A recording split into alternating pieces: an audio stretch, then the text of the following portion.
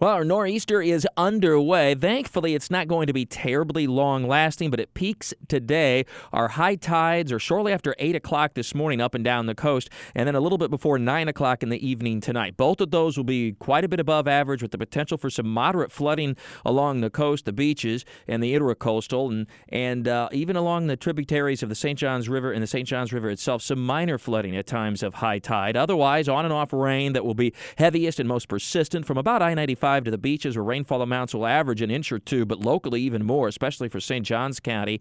And then the more west you go, the rainfall amounts are going to slacken quite a bit. It will be very windy at the beaches, breezy inland, and temperatures today top out in the 60s to near 70, especially west of Jacksonville. The nor'easter winds down tonight, though it'll still be windy this evening, so for the tree lighting ceremony at the landing, still may want some of that wet weather gear, so to speak, as there will be some light rain and drizzle and showers at times, and still breezy and temperatures in the 60s, a little bit cool. But overall, the weekend looks pretty nice. We'll break out into a mix of clouds and sun. Temperatures will be warmer. There'll still be a few lingering brief showers, but it doesn't look like it'll be particularly heavy or widespread. And temperatures warm into the mid-70s tomorrow and the upper 70s on Sunday. Really quite warm. That's ahead of the next cold front that rolls through here Monday with some showers. It doesn't look like a lot of rain, but most of us see at least some for Monday, and then that'll be followed by much cooler temperatures, but with dry air. That means clearing skies by Tuesday.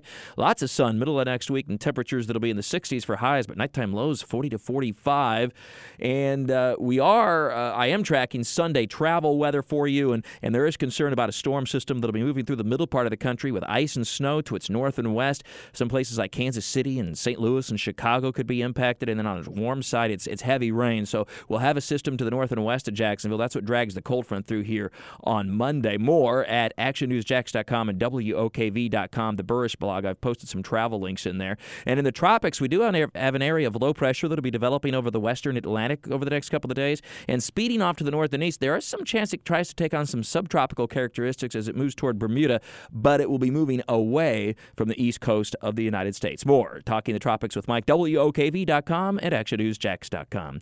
Have a great and safe weekend with all your weather all the time. I'm Chief Meteorologist Mike Buresh from the CBS 47 at Fox 30 Action News Jax First Alert Weather Center for News 104.5 WOKV.